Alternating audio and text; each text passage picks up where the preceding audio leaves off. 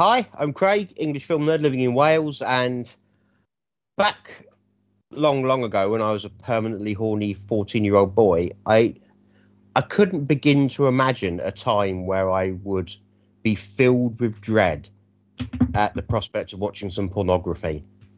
But that happened to me this week, so I just want to thank Tyler for the ways that he's changed me. Not a problem. Thank you, Tyler. You're welcome. Anytime. I'm Tyler Hosley, and I ate an omelet while watching Angel Guts Red Porno. I'm Dave Gray, and this week I woke up, I did some work, and then I thought to myself, well, it's time to watch an extreme Asian porno. And, that didn't seem weird to me. And for 2 hours, then I went, where the fuck did my life go wrong?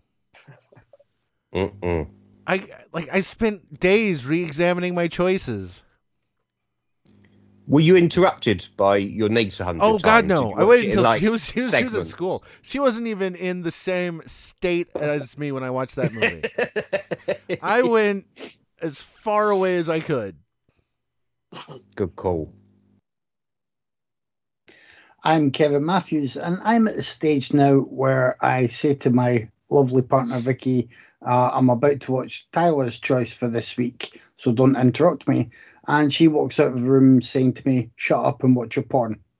Did she bring back a little Vaseline for you? I mean, because that's a caring partnership. She did not. She just stays away. She caught me watching, what did we watch? Was it El Topo?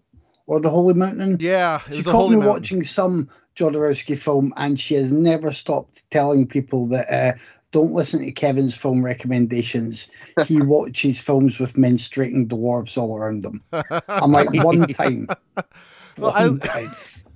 I learned Killa figured out how to unlock the interior doors because last January we were watching Tokyo Decadence 3, maybe? And I heard, one of them, yeah. What's that? And I went, oh, fuck. Oh, there are some conversations I am not ready for, T. I think the takeaway here is I'm just a big old pervert. So that's just what it is. Yeah. I still think the worst thing you could be watching as your girlfriend walks in is Sean Connery in a wedding dress in Zardoz. Especially if you're touching yourself. Well, we've watched Zardoz, and it's hard not to touch yourself during that scene. That is. I think I've told you guys before. My ex-wife walked in just as someone was having their penis extremely damaged in Antichrist. She just looked at the screen and looked at me, and she was like, "So this is what you're doing with your day off, yeah?" I was like, "It's not what it looks like." Anyway, this is Sleazy Raiders of the Podcast.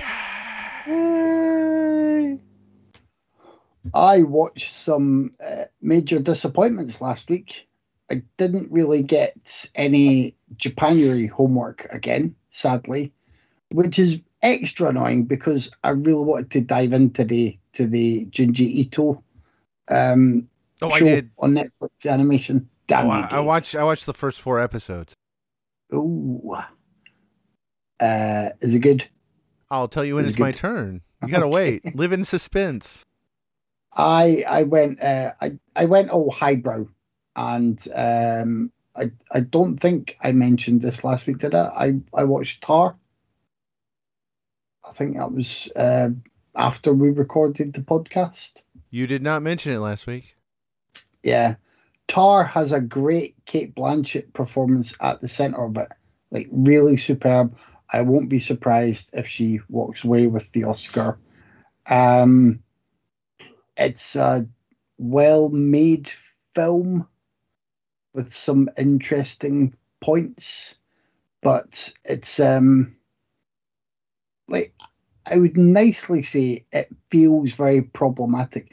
It feels like a film having a conversation that everyone else has gone way beyond. Everyone else is like, right, we know that person could be a problem, but we actually are still overdue lots of films about all the other people that are more often problems. That's what it feels like to me. It's kind of the posh film version of, well, not all men because women too. That really sums it up. But, sorry? Ache. Yeah, I mean, there's no denying Blanchett's awesome at, I think. And as it's well made.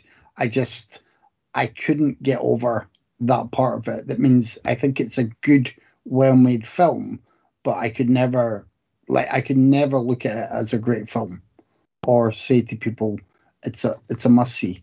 Take out Blanchett's performance and set that up for people to watch out of context, and that would be like a much better piece of art, I think. And then from one disappointment to the other, I watched The Pale Blue Eye, which I think a few of us watched recently. It's not good. Nope. It's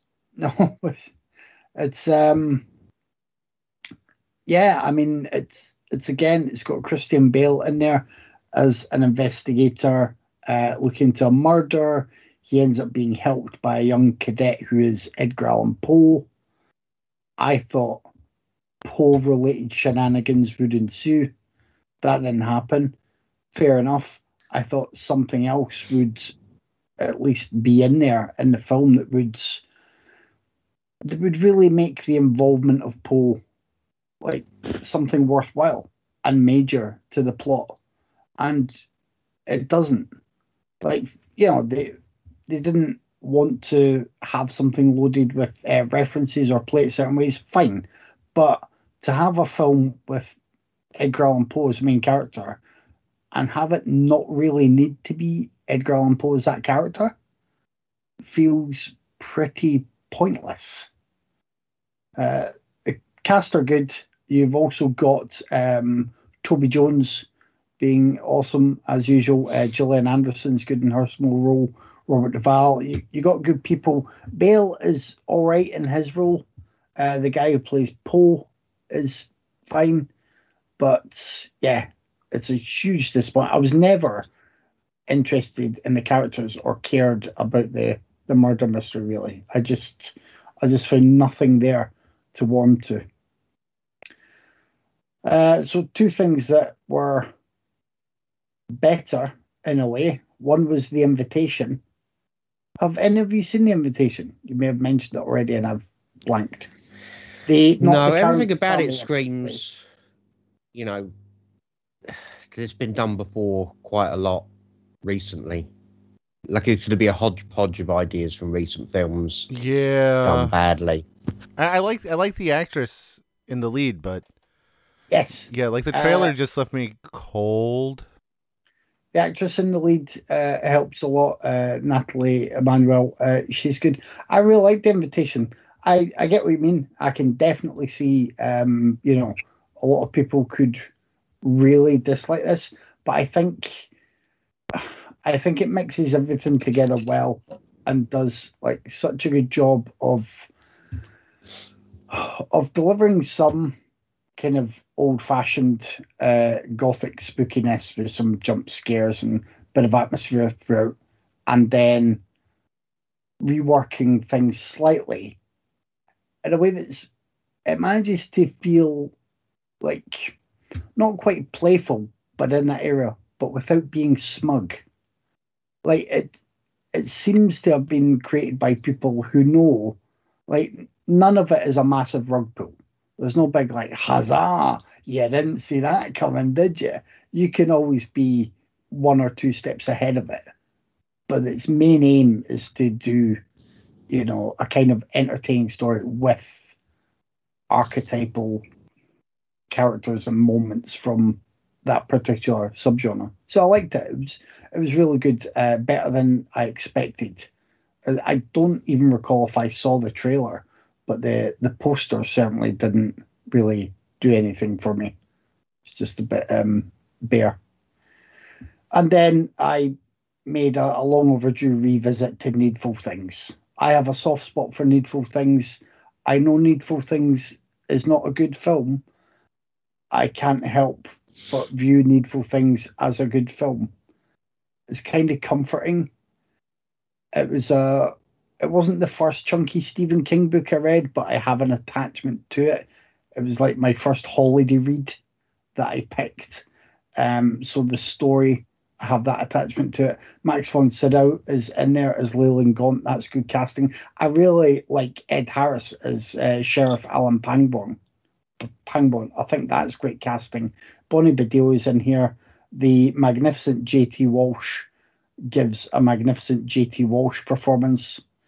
Amanda Plummer in the mid-90s was doing peak mad Amanda Plummer in the mid-90s. The problems with it tend to be the problems that were in the book, and that there isn't really any sort of big crash bang wallop moment. Not really. It's, the owner of a small store arrives in this town and people can have what they want, but there's a cash price and a little favour, and things escalate, and it's pranks that turn people against one another. It's a really good idea, but I think the novel wasn't as well done as it could have been, and the film does that.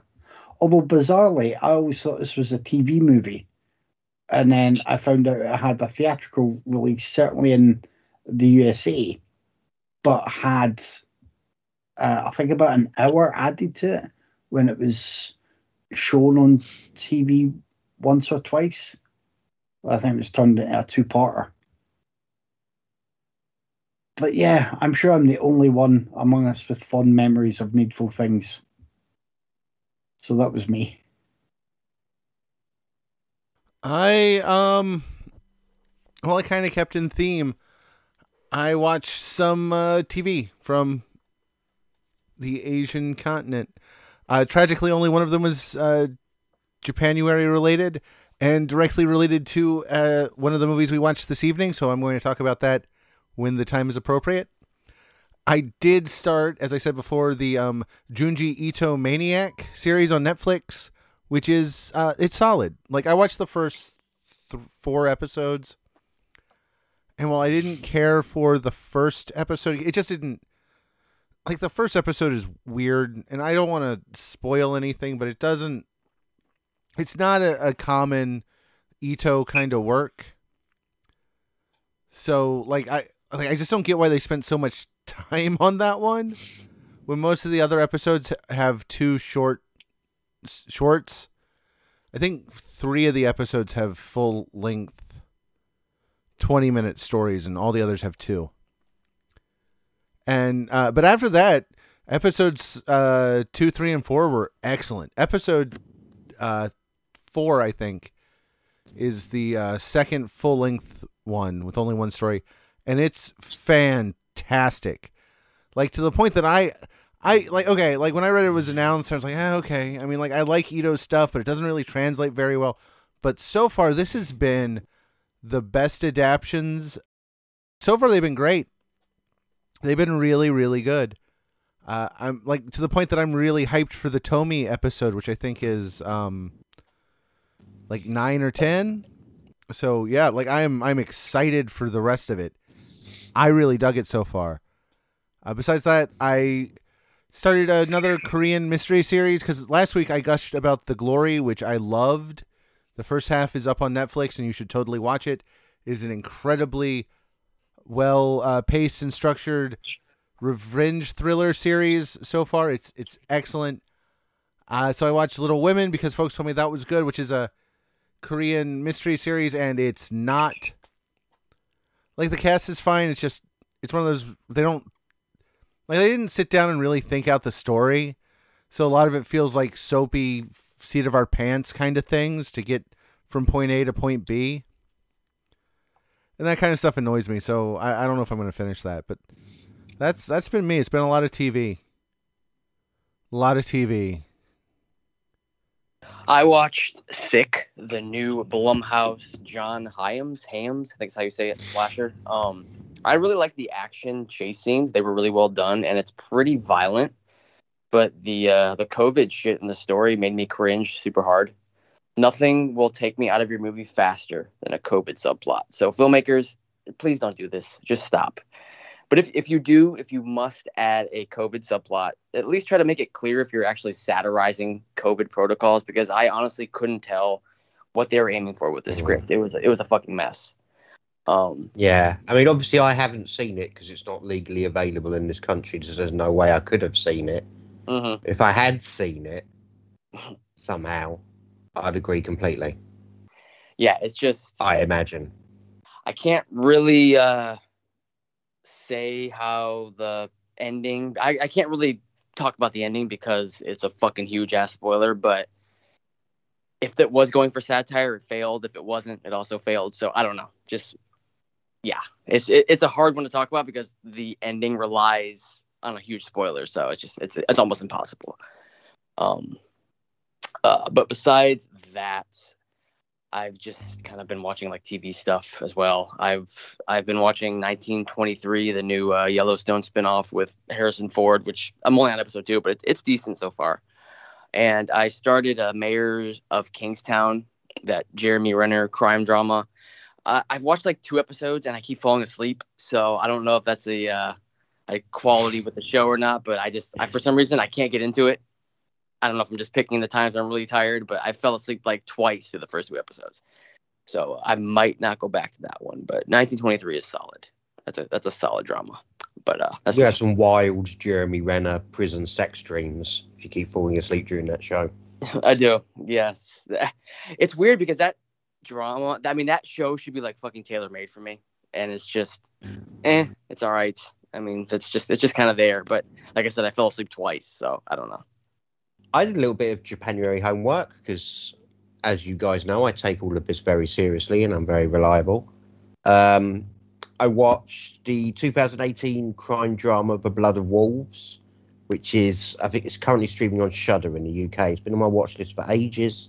And yeah, I dug that one quite a lot. It is like 100% bog standard in terms of the story. It's a corrupt veteran cop, squeaky clean partner, Yakuza linked crime, larger conspiracy connecting them all together, so on. It's unoriginal really, and it's it's kind of predictable, but I really because it's just very well crafted and very effective. Like the cast are really strong. It's got Koji Yakusho, the lead from Kurosawa's Cure, and he's fantastic in it. I think the acting is so good that all the central relationships feel really meaningful, so it's all got a bit of weight to it. It looks great. It's we get films these days that try to recreate a different era of film, and sometimes they do it in a very kind of ugly way that just doesn't work and it just feels like a gimmick. This does it much better. It really faithfully recreates like 70s Fukusaka crime films, like stuff like Street Mobster. It really works hard to recreate that style and the energy of those films. It does a really good job. It's just it's very slick, very satisfying, and it's a film that makes it clear that cops are the biggest fucking crooks in the world. So I dug it. It's good. I also watched the 1960s gothic neo fairy tale kind of deal, Snake Girl and the Silver-Haired Witch, which I really, really enjoyed. It's incredibly atmospheric. Like I love Japanese horror movies from this era because the atmosphere is just incredible. And this one, it lands somewhere between like a carnival freak show and a sanitarium. It's just a really like oppressive and unpleasant atmosphere throughout, and it's beautifully shot, really well performed. Like the central child performance is one of the best I've ever seen. It really gives weight to the events of the film, and the story is really, it's really involving. It's also really inventive and surprising. This film never really went where I expected it to go. Like, you watch a Japanese film called Snake Girl and the Silver-Haired Witch, you imagine some deranged gonzo finale with a snake girl fighting a silver-haired witch, but instead it ends on a really like grounded and emotionally resonant note that I I just didn't see coming. I was like genuinely moved by the climax of this really strange film. And yeah, I think you can watch that on the Arrow channel. It's on some other things. It's well worth a look. Anyone else seen that? No, I mean, I will now. I definitely will now. Yeah. I own the Blu-ray, but I haven't made time to watch it yet. Surprise, surprise. It's good. Tis the season, Kevin. Yeah.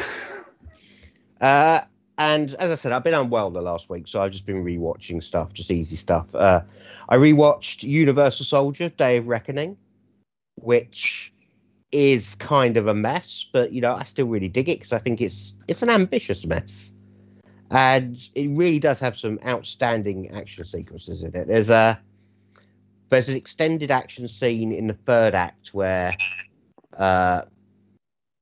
one character takes on about 30 in this military base, and it mixes, sort of MMA grappling and gratuitous face shooting in the way that John Wick does so well, but a good 2 years before John Wick kicked off. So I was really surprised to see that. I always, when I watched John Wick, I thought, this is kind of a new thing that I'm really enjoying, the grappling and face shooting. But there's quite a bit of it in Day of Reckoning as well. So I'm not sure if there's a connection with the stunt people or the choreographers, but I also rewatched You Were Never Really Here. I hear the book is better because I know Dave, so I have been informed. I really dug that. I'm not sure how deep the book goes into things, but this is just like a nice... It's quite a simple film, a deceptively simple film that was...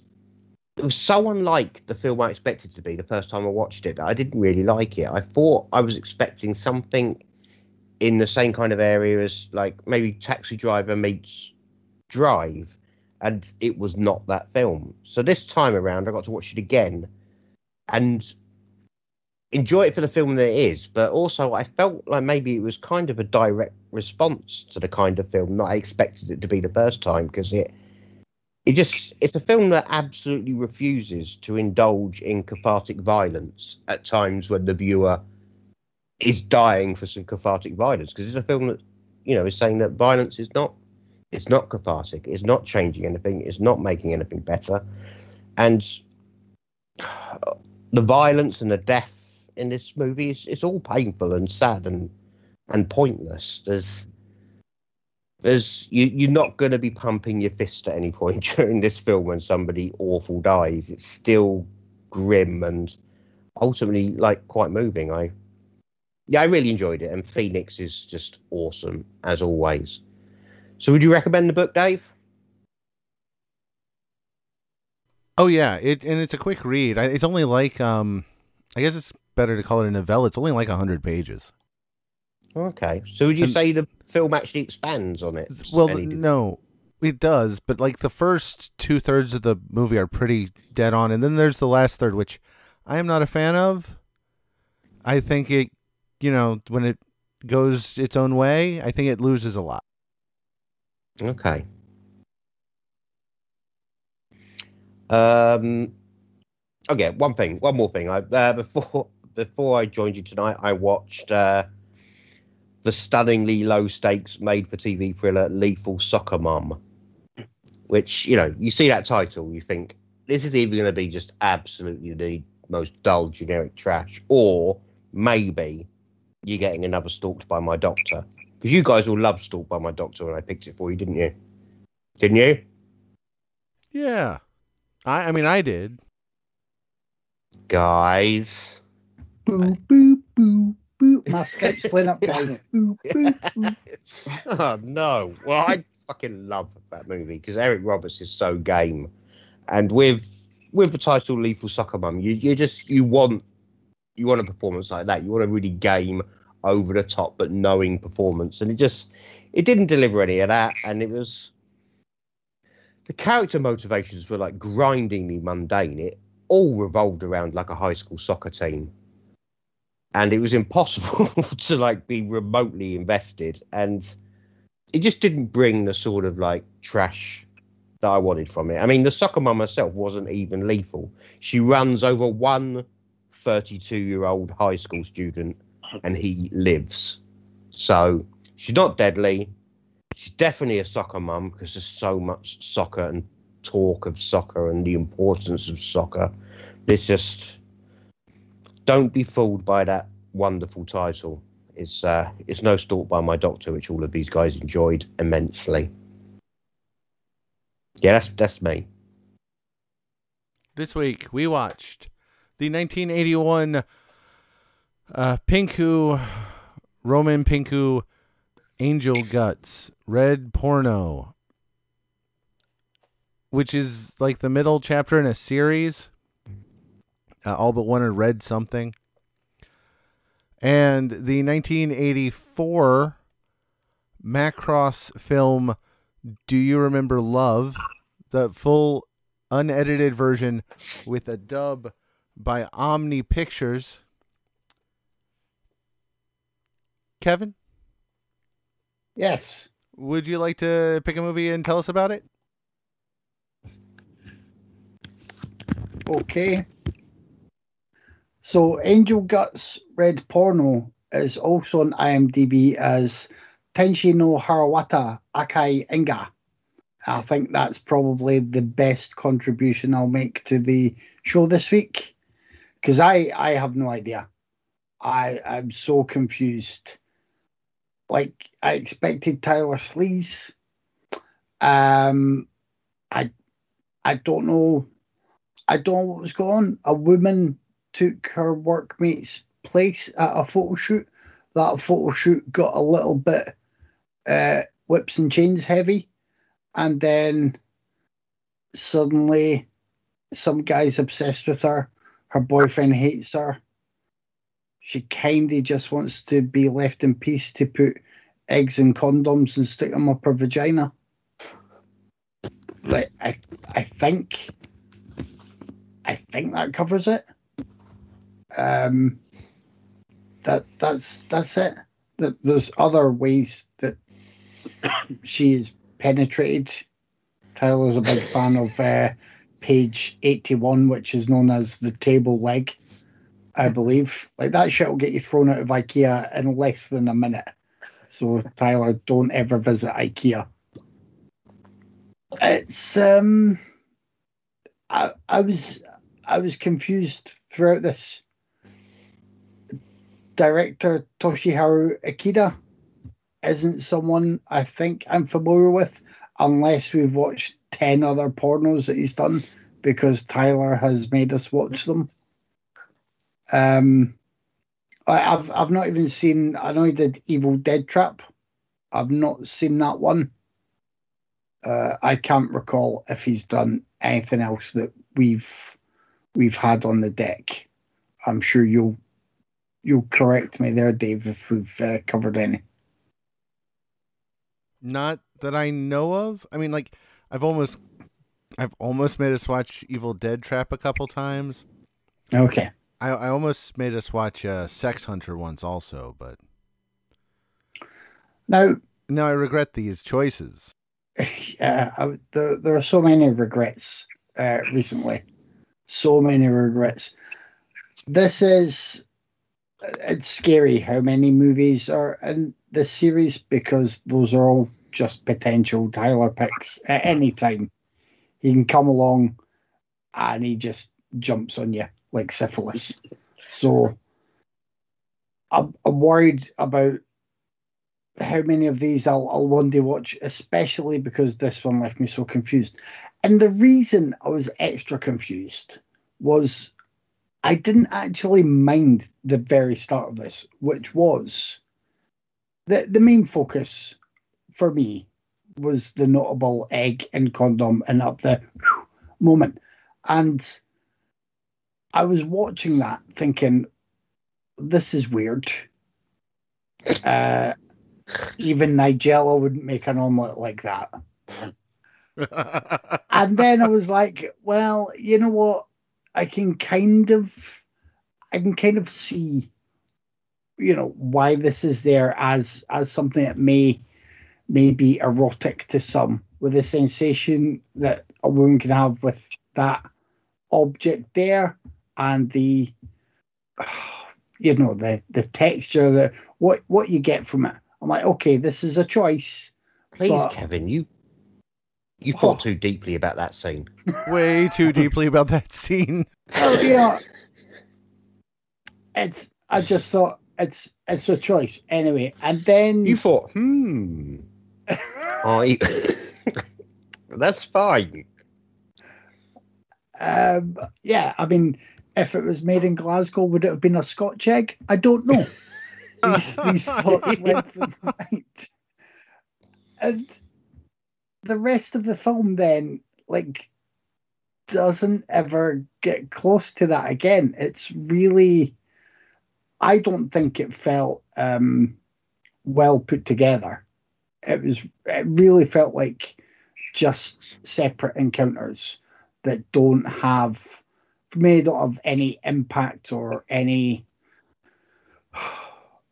real bearing on the characters and how they interact. There was quite a decent scene with a couple like in a bath having sex and also having this ongoing conversation about the situation. But yeah, it's, for the most part, it's once again sort of unerotic porn, and then serves up some other stuff that could be viewed as commentary, but doesn't really feel like it's saying anything. The lead actress, was it Jun Izumi, who's playing Nami? Fair play to her for taking on the role that is, she's the one given all the worst stuff to do. I don't just mean like for the sexual scenes. I just mean the way she has to carry the film and do things that are quite ridiculous, but with a straight face. I did not like this, Tyler, and I was confused throughout. So that just didn't help me like it more. Confused and intrigued by the sounds of it, Kevin. Well, I was sitting there eating a massive jar of pickled eggs. But that's just complete coincidence. That's me. I'm a changed man. I'm gonna jump in here. Sorry, Craig.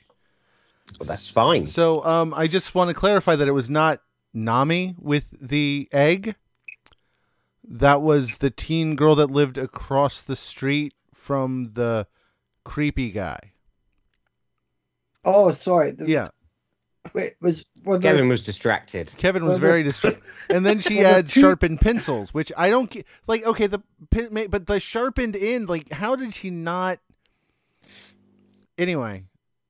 Were there two different creepy guys? Well, was there an no. older one as well? There Or Yeah, there was wasn't- a Japanese guy and there was you. I'll explain. Well, I mean, there was another guy, but he doesn't really count, and he was only in like one scene. This movie has 8 sexual scenes, 4 masturbation scenes, 2 of Nami, 1 of creepy guy, and 1 of the teenage girl that lives across the street from creepy guy. 5 sex scenes, of which only, like full intercourse, of which only 1 is, well, I guess 2 might have been consensual, but 1 started not consensual and then jumped to another scene where it was consensual. There was a lot of rape in this movie. A corpse is raped. A chair is raped. And nothing I mean, this is okay. God, what to say about this movie? So, this movie exists in a world where every man is just a horrible, horrible pervert.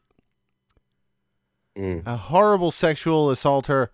Just like they're all terrible.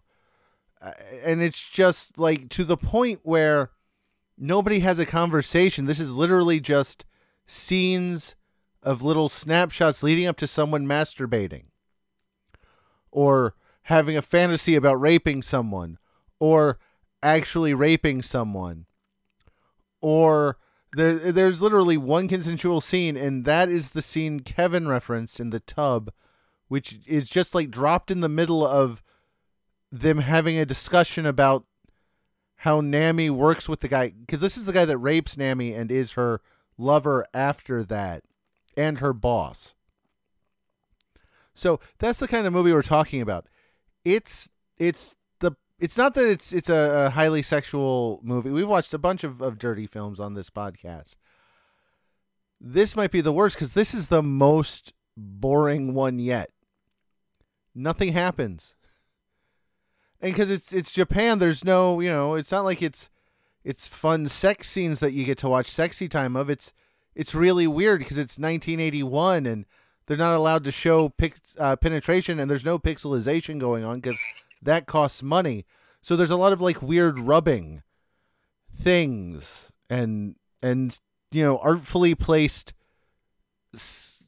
There's a great overhead shot with an artfully placed, I guess it's a light fixture that just happens to cover the right area. Like on a technical level, I give them credit for getting this made as well as any early 80s Japanese porno, I guess. But like there's no story, there's no eroticism. It's just, people looking goofy because it's just kind of there. I know T's gonna gush on it, but I don't get how this is a 7-entry series. I just like, how did they get 7 of these movies out there? Can you please stop saying 7-entry series? There's 7 entries in the series, and they're all about Nami, and I read the synopsises. Nami might be the most sexually assaulted character in all of film. Oh God! Out of the 7 movies, there are 3 consensual scenes with Nami. Good Lord.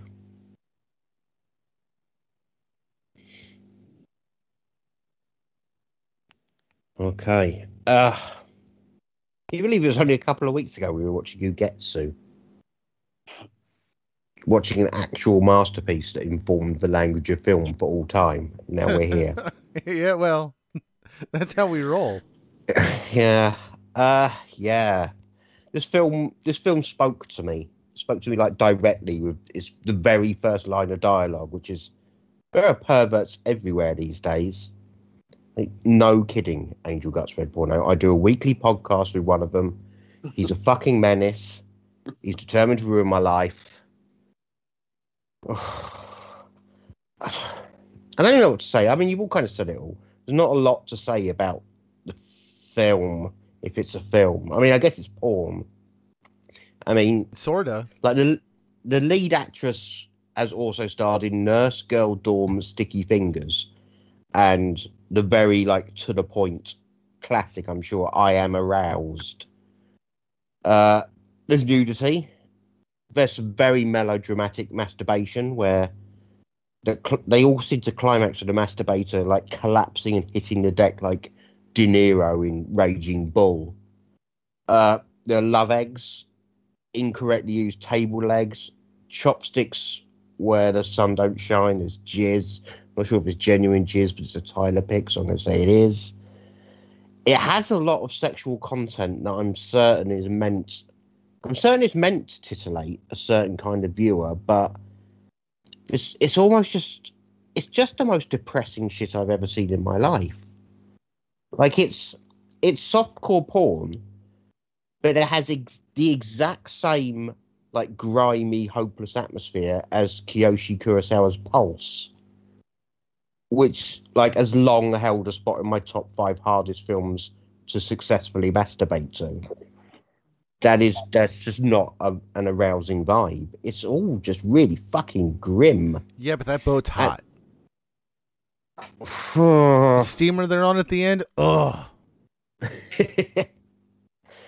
I mean, I like Kevin said, I think there is a message in here. There's something in there, about about personal connection and about how, like in a lot of societies, but certainly in Japanese society, there's this kind of hypocritical conservative view on sex where people are judged, but also, are doing all sorts of kinky shit behind closed doors, and how societal judgments are probably keeping a lot of, people from having the sort of sexual lives that they should have to be healthy and be okay. I seem to be in there, and I get it. I agree. I don't think it's a moral failing if you like being spanked or being watched, or if you film yourself getting sucked off on a staircase and put it on Vimeo and make your friends watch it. Tyler. I don't think any of these things make you like a bad, shameful human being. I've made one of my friends' wives watch Kevin. that, so I am a shameful human. I made one of my friends' wives watch that, so I mean, that was a little shameful. But was that kink based? Were you like, yeah? No, it was just like, hey, you gotta see this.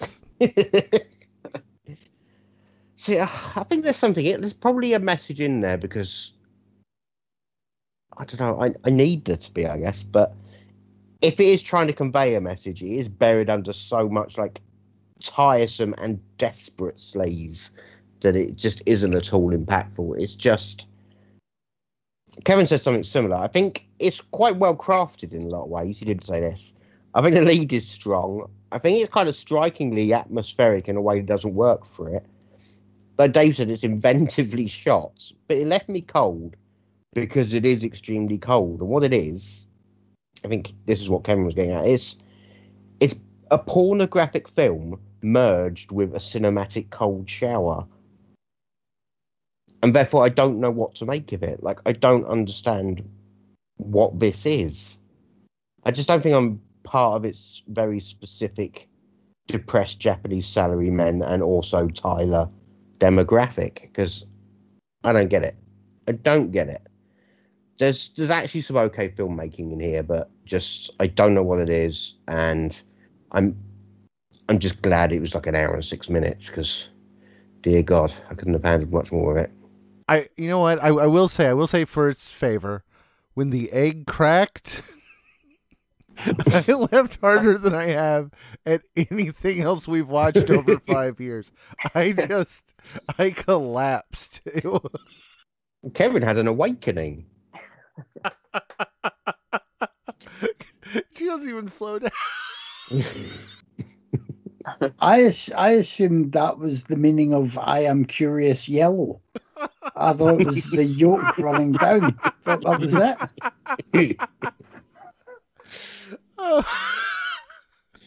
It's going to be a long time to heal from this one.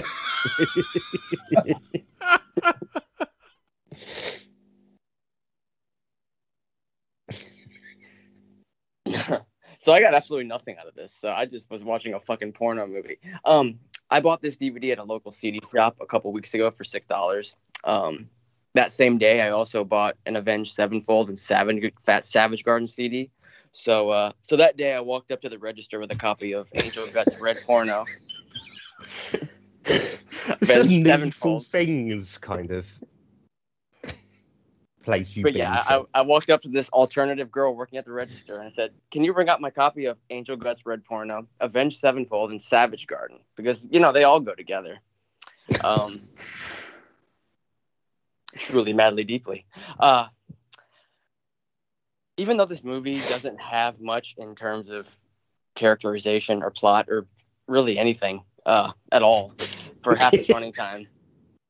I mean, half its running time does just consist of weird masturbation with eggs and condoms and sharpened pencils and table legs, followed by our lead character just running around from perverted strangers in a panic for an hour. I found myself mostly compelled and hungry because, like I said, I made a ground turkey omelet after watching a woman shove eggs up her vagina.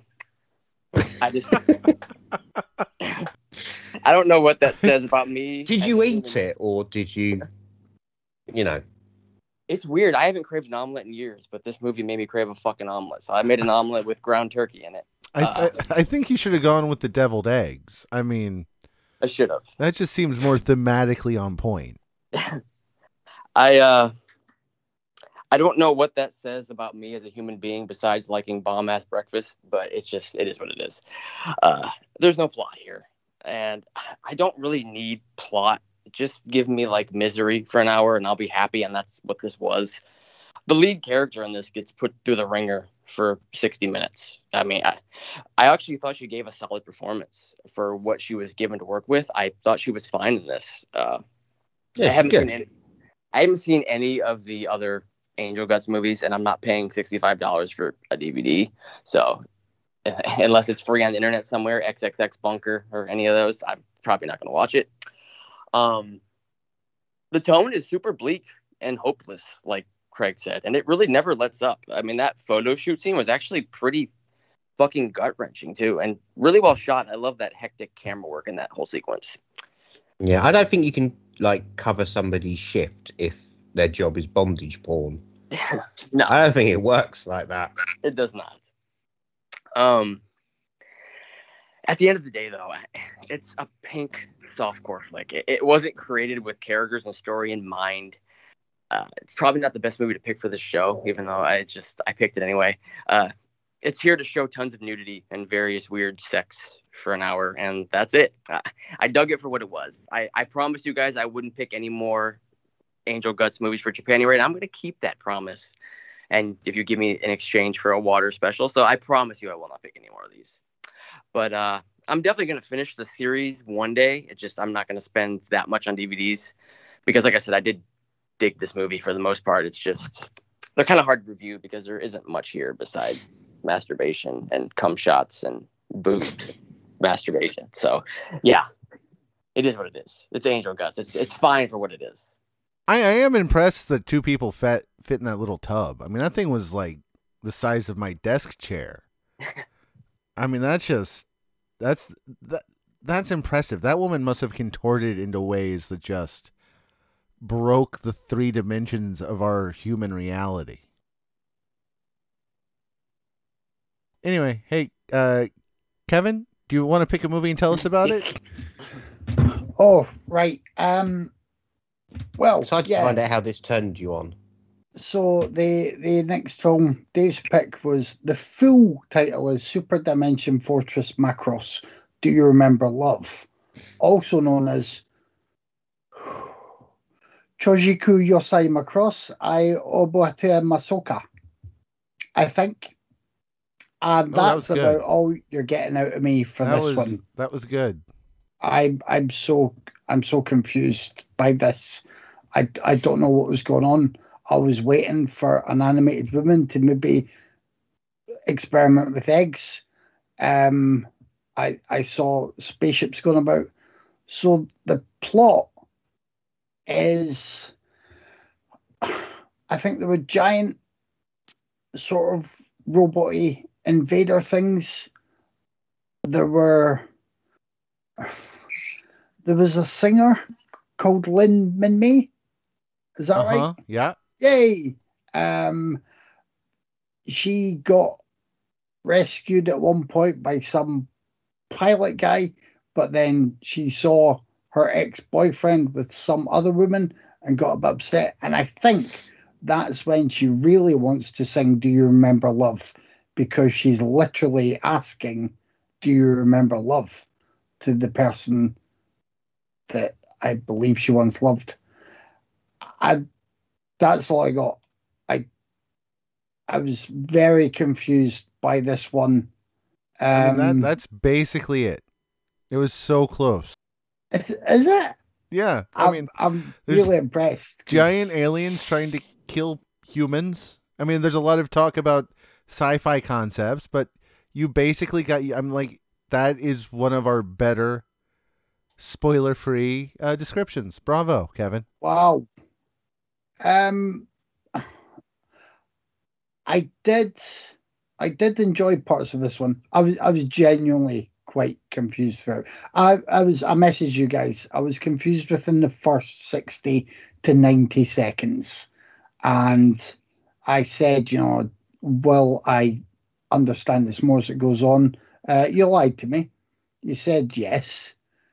And I remained in a permanently confused state until the end credits rolled.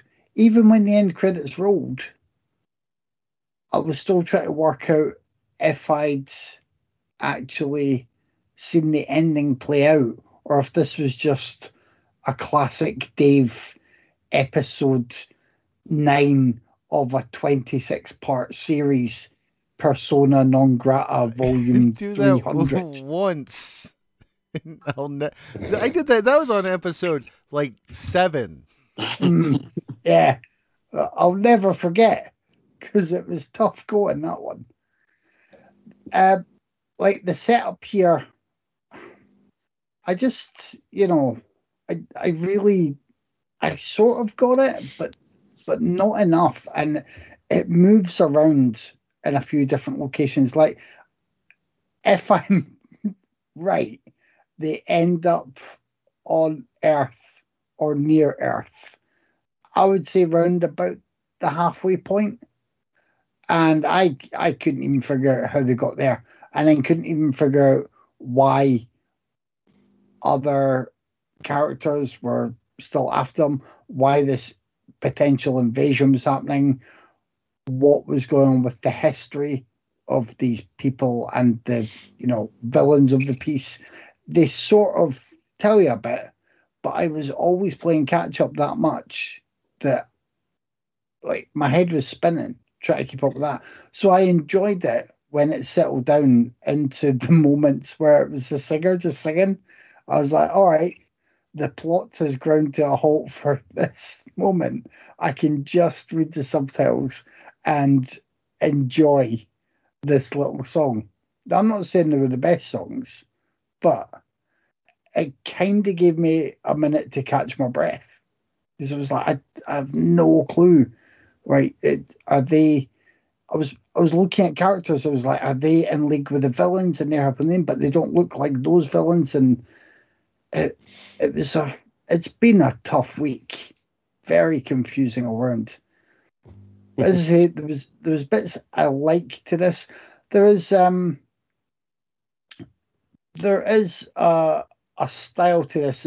Maybe it is just because it's sort of early to mid 80s Japanese animation, but there were certainly quite a few moments that felt similar to is it Battle of the Planets?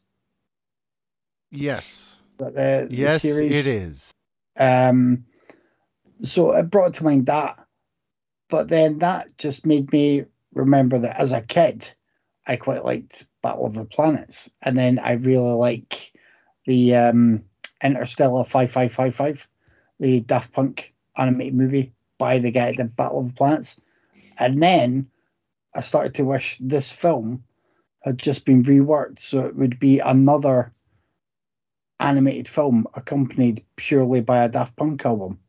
And I thought that would be awesome. Because if I'm going to be confused anyway, I could be confused while enjoying the visuals and some Daft Punk tunes. That I would have really dug that. I mean, I don't know about Tyler or Craig. I'm assuming you had a bit more background on this, Dave. Did you say it was also a series? Yes. Yeah, it is also a series. In Japan, a long-running series. It never... There's issues. It's complicated. I think if I'd sort of grasped more of the sort of the main kind of plot foundations earlier on, I think I would have enjoyed this more. Because as I said, I did quite like quite a lot of the main sequences for the animation style and how they went. It wasn't something I hated. I was just, I was floundering. I was lost and permanently floundering. And with that poor start, for me, I didn't ever really catch up. It was it was when the singer had the moment when she saw her fella, and the fella was with a new woman, and she's singing there. That was probably the highlight for me, because I'm like, right, I know what is going on in this moment, and now she's singing a little song about it as well. It's like that would do for me. Yeah, I mean, it didn't alter my whole mindset on eggs, so that's a plus. That's me. You want to go, Tay? Sure. For all the anime that we watched on here, and I loved a good chunk of it. This podcast made me a fan of anime. You guys introduced me to some dope ass shit. This, though, I would put this more at the bottom. I didn't hate it. There's stuff here that I really liked. I just didn't know what the fuck was going on half the time. I don't have notes because I feared every single time I took my eyes off the TV, I'd miss something that made sense, which is fine because I don't care if something makes sense as long as I'm entertained. The animation looked great. I mean, it's gorgeous to look at. Beautifully animated film. I got some Sailor Moon vibes off the visuals here, which was cool because I've always kind of liked Sailor Moon. There's aliens and robots and pop singers all set in this weird, romantic, melodramatic science fiction world. All stuff that I love, but I just didn't find as compelling as I did the other animes I've watched previously on the show. Dubbing was kind of bad in the version I watched. I would have preferred to watch this subtitled, but every version that I found had the same dubbing. So I guess I don't know if a subtitle version exists, but I would have preferred to watch it that way. I will say this, though. It's the best movie ever involving a cheesy-ass pop song saving the galaxy. So it has that going for it. I didn't dislike this at all. There's a lot that I enjoyed. Just comparing to the other animes we've watched in the past, this is more towards the bottom, but it's not terrible. It's definitely watchable. It's well animated. The music was actually okay. The dubbing was kind of bad, and I just thought the story was kind of a mess, but it's fine for what it is. I enjoyed it overall.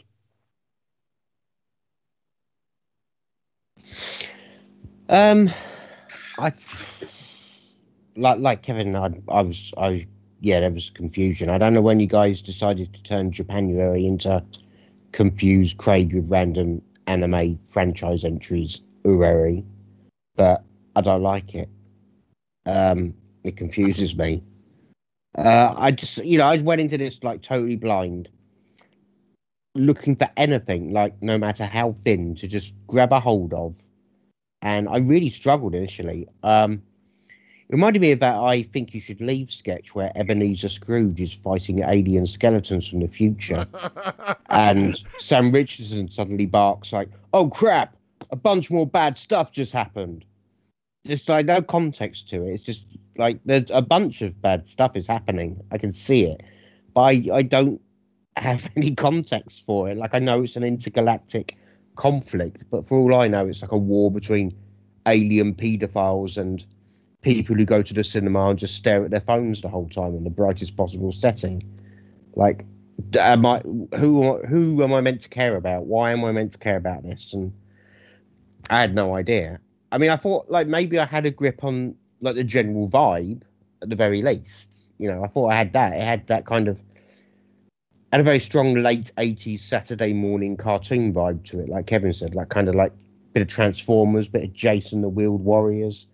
I thought, okay, I get it. This is a wholesome space adventure for kids with a slight edge. But like, even that bubble burst, because all of a sudden it just goes, bam, let's have some accidental breast grabbing and zero gravity upskirt peeping and gratuitous shower titties. And at that point, I just thought, fuck this, I give up. Like, I'm going to give up trying to care. I give up trying to understand. I'm just going to just let this weird shit wash over me and see if I have fun. And yeah, I did have fun, but I think often I had fun for the wrong reasons. Like, this is going to sound like a litany of complaints, but these are actually all things that gave me joy and helped me through the film. Like, the dialogue is heinous. It has a real auto-translate on a YouTube video quality to it. Like, giant robots yelling, assassination starting. Like, I know stealth takes something of a back seat when you're a giant robot, but still, Like, no assassin should be yelling assassination starting. Lines like, what? Why should I sing the song another girl has found? Or my favourite, Ming Mei's song seems to be working, going in. Which, you know, it makes total sense in context, but it's still a totally deranged line of dialogue in like a big war scene. It's very bad dialogue. I'm not sure how close it is to the original dialogue, but it's very bad. And the dub, like Tyler said, is horrendous. Like it's like speaking to a white English customer support agent from Virgin Media, and I specify white because like Asian customer support agents are some of my favourite people. You'll say to them like, "Oh, my Wi-Fi has been out for the last hour," and they'll say, "Sir, I'm sleeping in my car tonight. I'm too ashamed to face my wife and children. Please forgive me." Like, I love those guys. They're lovely, but it's very, very badly dubbed. It is painful, and there's no flow to any of this. There's no flow between the scenes. There's no flow between the tonal shifts. It just goes like battle scene, window shopping montage, another battle, giant alien robot virgins popping boners while they watch teenagers kiss. It's like a frenzied assault on your senses and just on sense itself. It just never lets up. Like, it dedicates its entire first half to a romance, but it just nukes the second the male protagonist is just geographically closer to a different woman. Like, I'm not sure how I'm meant to like get involved in the romantic elements of this film when the characters aren't. Like, this dude kind of outright says it. I'm probably paraphrasing it a little bit here, but he's like, they're trapped on that planet, and he says something along the lines of, "It feels like forever ago that Ming Mei was dragged screaming to her currently unknown fate, and yet it's only been 45 minutes. Let's fuck." I mean, I can't invest in these very like shallow and easily dismissed relationships. It's all very weird. It makes so little sense that it starts to make sense, you know? Like, when the tide of the war is turned by an impromptu live performance of a fairly mediocre pop song that someone found in the trash, you're just like, well, yeah, of course. I can think of no more suitable conclusion to a film where the fate of humanity rests on a teenage love triangle and aliens with blue balls and all sorts of nonsense I didn't understand. I'm with Kevin, just confused. Like, confused, but also amused. And I don't know, like, I have nothing really good to say about it. I don't even really like the animation or the art style. The art style just personal taste is not one that I enjoy, and the animation is not on par with other kind of, you know, iconic anime. So I don't really have anything good to say about it, but I did enjoy it.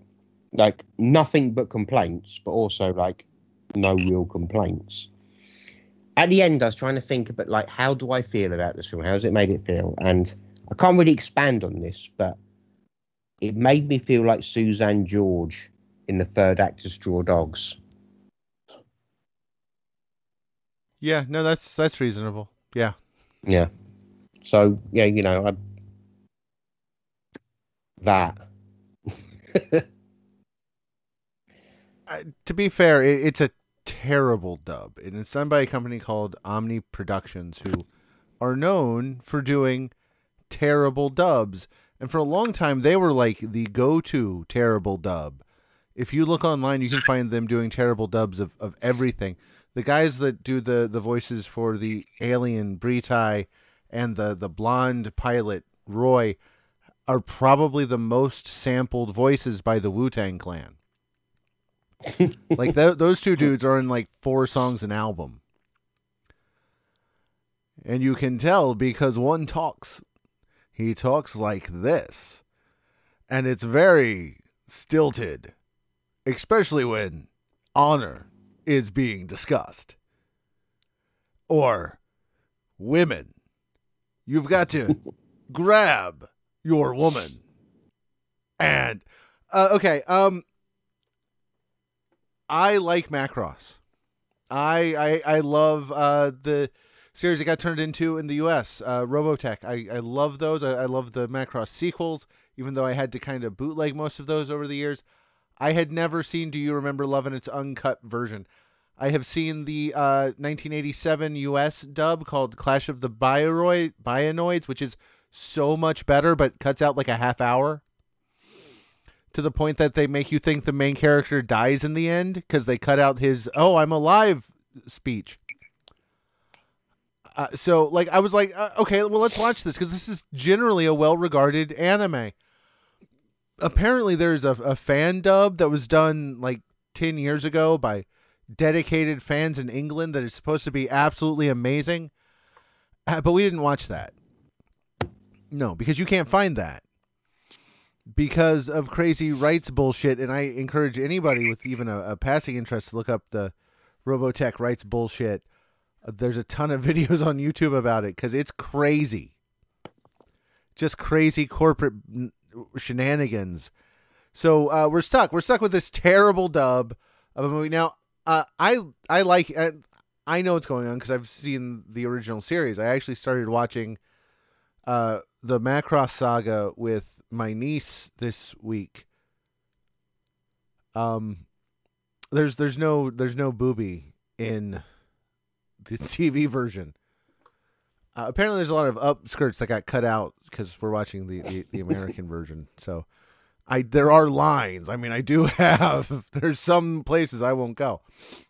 But, so yeah, as an adaptation, it's not great. This version. Now that I'm gonna put that on as an addendum at all times because apparently the actual film itself, if viewed properly, is decent. But yeah, no, the oh god, the dub and the translation is just atrocious. To the point that it makes it yeah, it's difficult to follow if you don't know what's going on.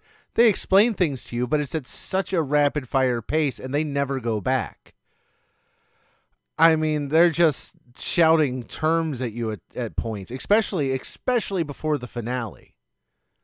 There's like 10 minutes where they're just shouting words at you like you're supposed to know what the fuck is going on. So, I'm sorry.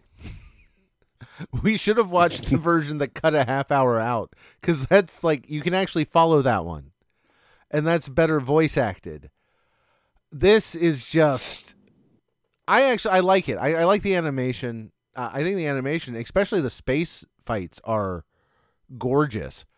The people have this weird early 80s anime look where I don't know what it is. Like they hadn't totally defined the genre style that now dominates everything, I guess. So it's like this weird in between. They sort of have the anime eyes, but not quite.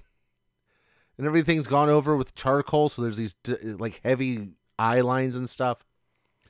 So it's a little off-putting, but I like the designs. I think a lot of the designs, like the costume designs, are neat. The ships are awesome looking for me. I think one of my favorite things in all of science fiction is the Veritech fighter. Those Valkyries in all their modes are just so cool looking to me. Yeah, you know, this is what we were going to do eventually. I'm sorry I couldn't find the good version for us all to watch. But I liked it, and it's against, you know, Angel Guts Red Porno, so you know, I'm allowed to have these weird missteps when it's against a porno picked by Tyler. This is called strategic picking. And it's time to pick one. For me, it is Macross Do You Remember Love? You know, it's a shame it's not better. Hopefully, apparently the right stuff had finally gotten figured out after 40 years, and eventually we will be getting good versions of all this stuff. So, you know, keep an eye out, and when they're, hey, here's the good dub finally, or here's a non-dubbed original version, go watch that, because what is out there, it is real pain that you will just not recover from. Missed your calling there. I did. I should have dubbed Wu-Tang movies in the 70s. Yeah, I'm going to agree with Dave. I'm going with the film with 12 titles that Dave picked. Yeah, I mean, it's Dave's pick. Now you see, I'm of two minds here. I liked Angel Dust Red Porno for what it was, a weird Japanese sex movie, because I like weird Japanese sex movies. But at the same time, Dave's pick is actually the better movie. But I'm still gonna go with Dave's pick because it is the better movie. But I did like it. But I did like Angel Guts Red Porno for what it was. I did enjoy it as a weird Japanese sex movie. It was fine. Well, I just remember there is a Macross live action movie coming at some point, so we'll probably be watching this story again, but a big budget Hollywood version. They've been threatening that movie for 20 years now. Like 10 directors have been signed on. I'm hoping to get to a T-shirt that just says you can't make a Pinku film without breaking a few eggs. I wish people would give us money for merch. I would totally sell those. Just eggs underneath the logo. Anyway, next week we're doing a Sion Sono episode to cap off Japanuary 2023. Yeah, I totally forgot what year it was for a second. God, I've been away for a long while, haven't I? Yeah. Oh man. Okay, so Tyler picked Prisoners of the Ghostland. I am going to go with, I wasn't going to because it was hard to find, but then I found it while we were talking. So I'm going to make everybody watch The Whispering Star. Craig has informed us he won't be here. So Kevin screamed, "Bad Monkey, you don't get a pick," but Kevin gets one. What's the third one, Kevin? Yeah, I'm going for Suicide Club, 2001 Suicide Club. We're on the gram, Raiders_of_the_pod. We're on Facebook, where I sometimes remember to post stuff on Wednesday. I actually forgot this week. Sorry, Kevin. And we have a YouTube channel where you can like, subscribe, and comment and watch Kevin's totally awesome videos weekly. We also have an OnlyFans page where you can watch me shove eggs up my ass. I'm just kidding about that last one. I don't think you are. Maybe. But that's it, guys. We will see you next week. See ya. Yay. See ya. You get that egg photo up on Facebook, Tyler. Yeah, I will. I forgot this week, but I'm going to put something up. Got to have my love in him. Oh, the rest of my day is positively mayhem. I'm a regular monster. How do you like eggs in the morning? I like mine with a kiss. Up or down? I'll never frown. Eggs can be almost bliss. Just as long as I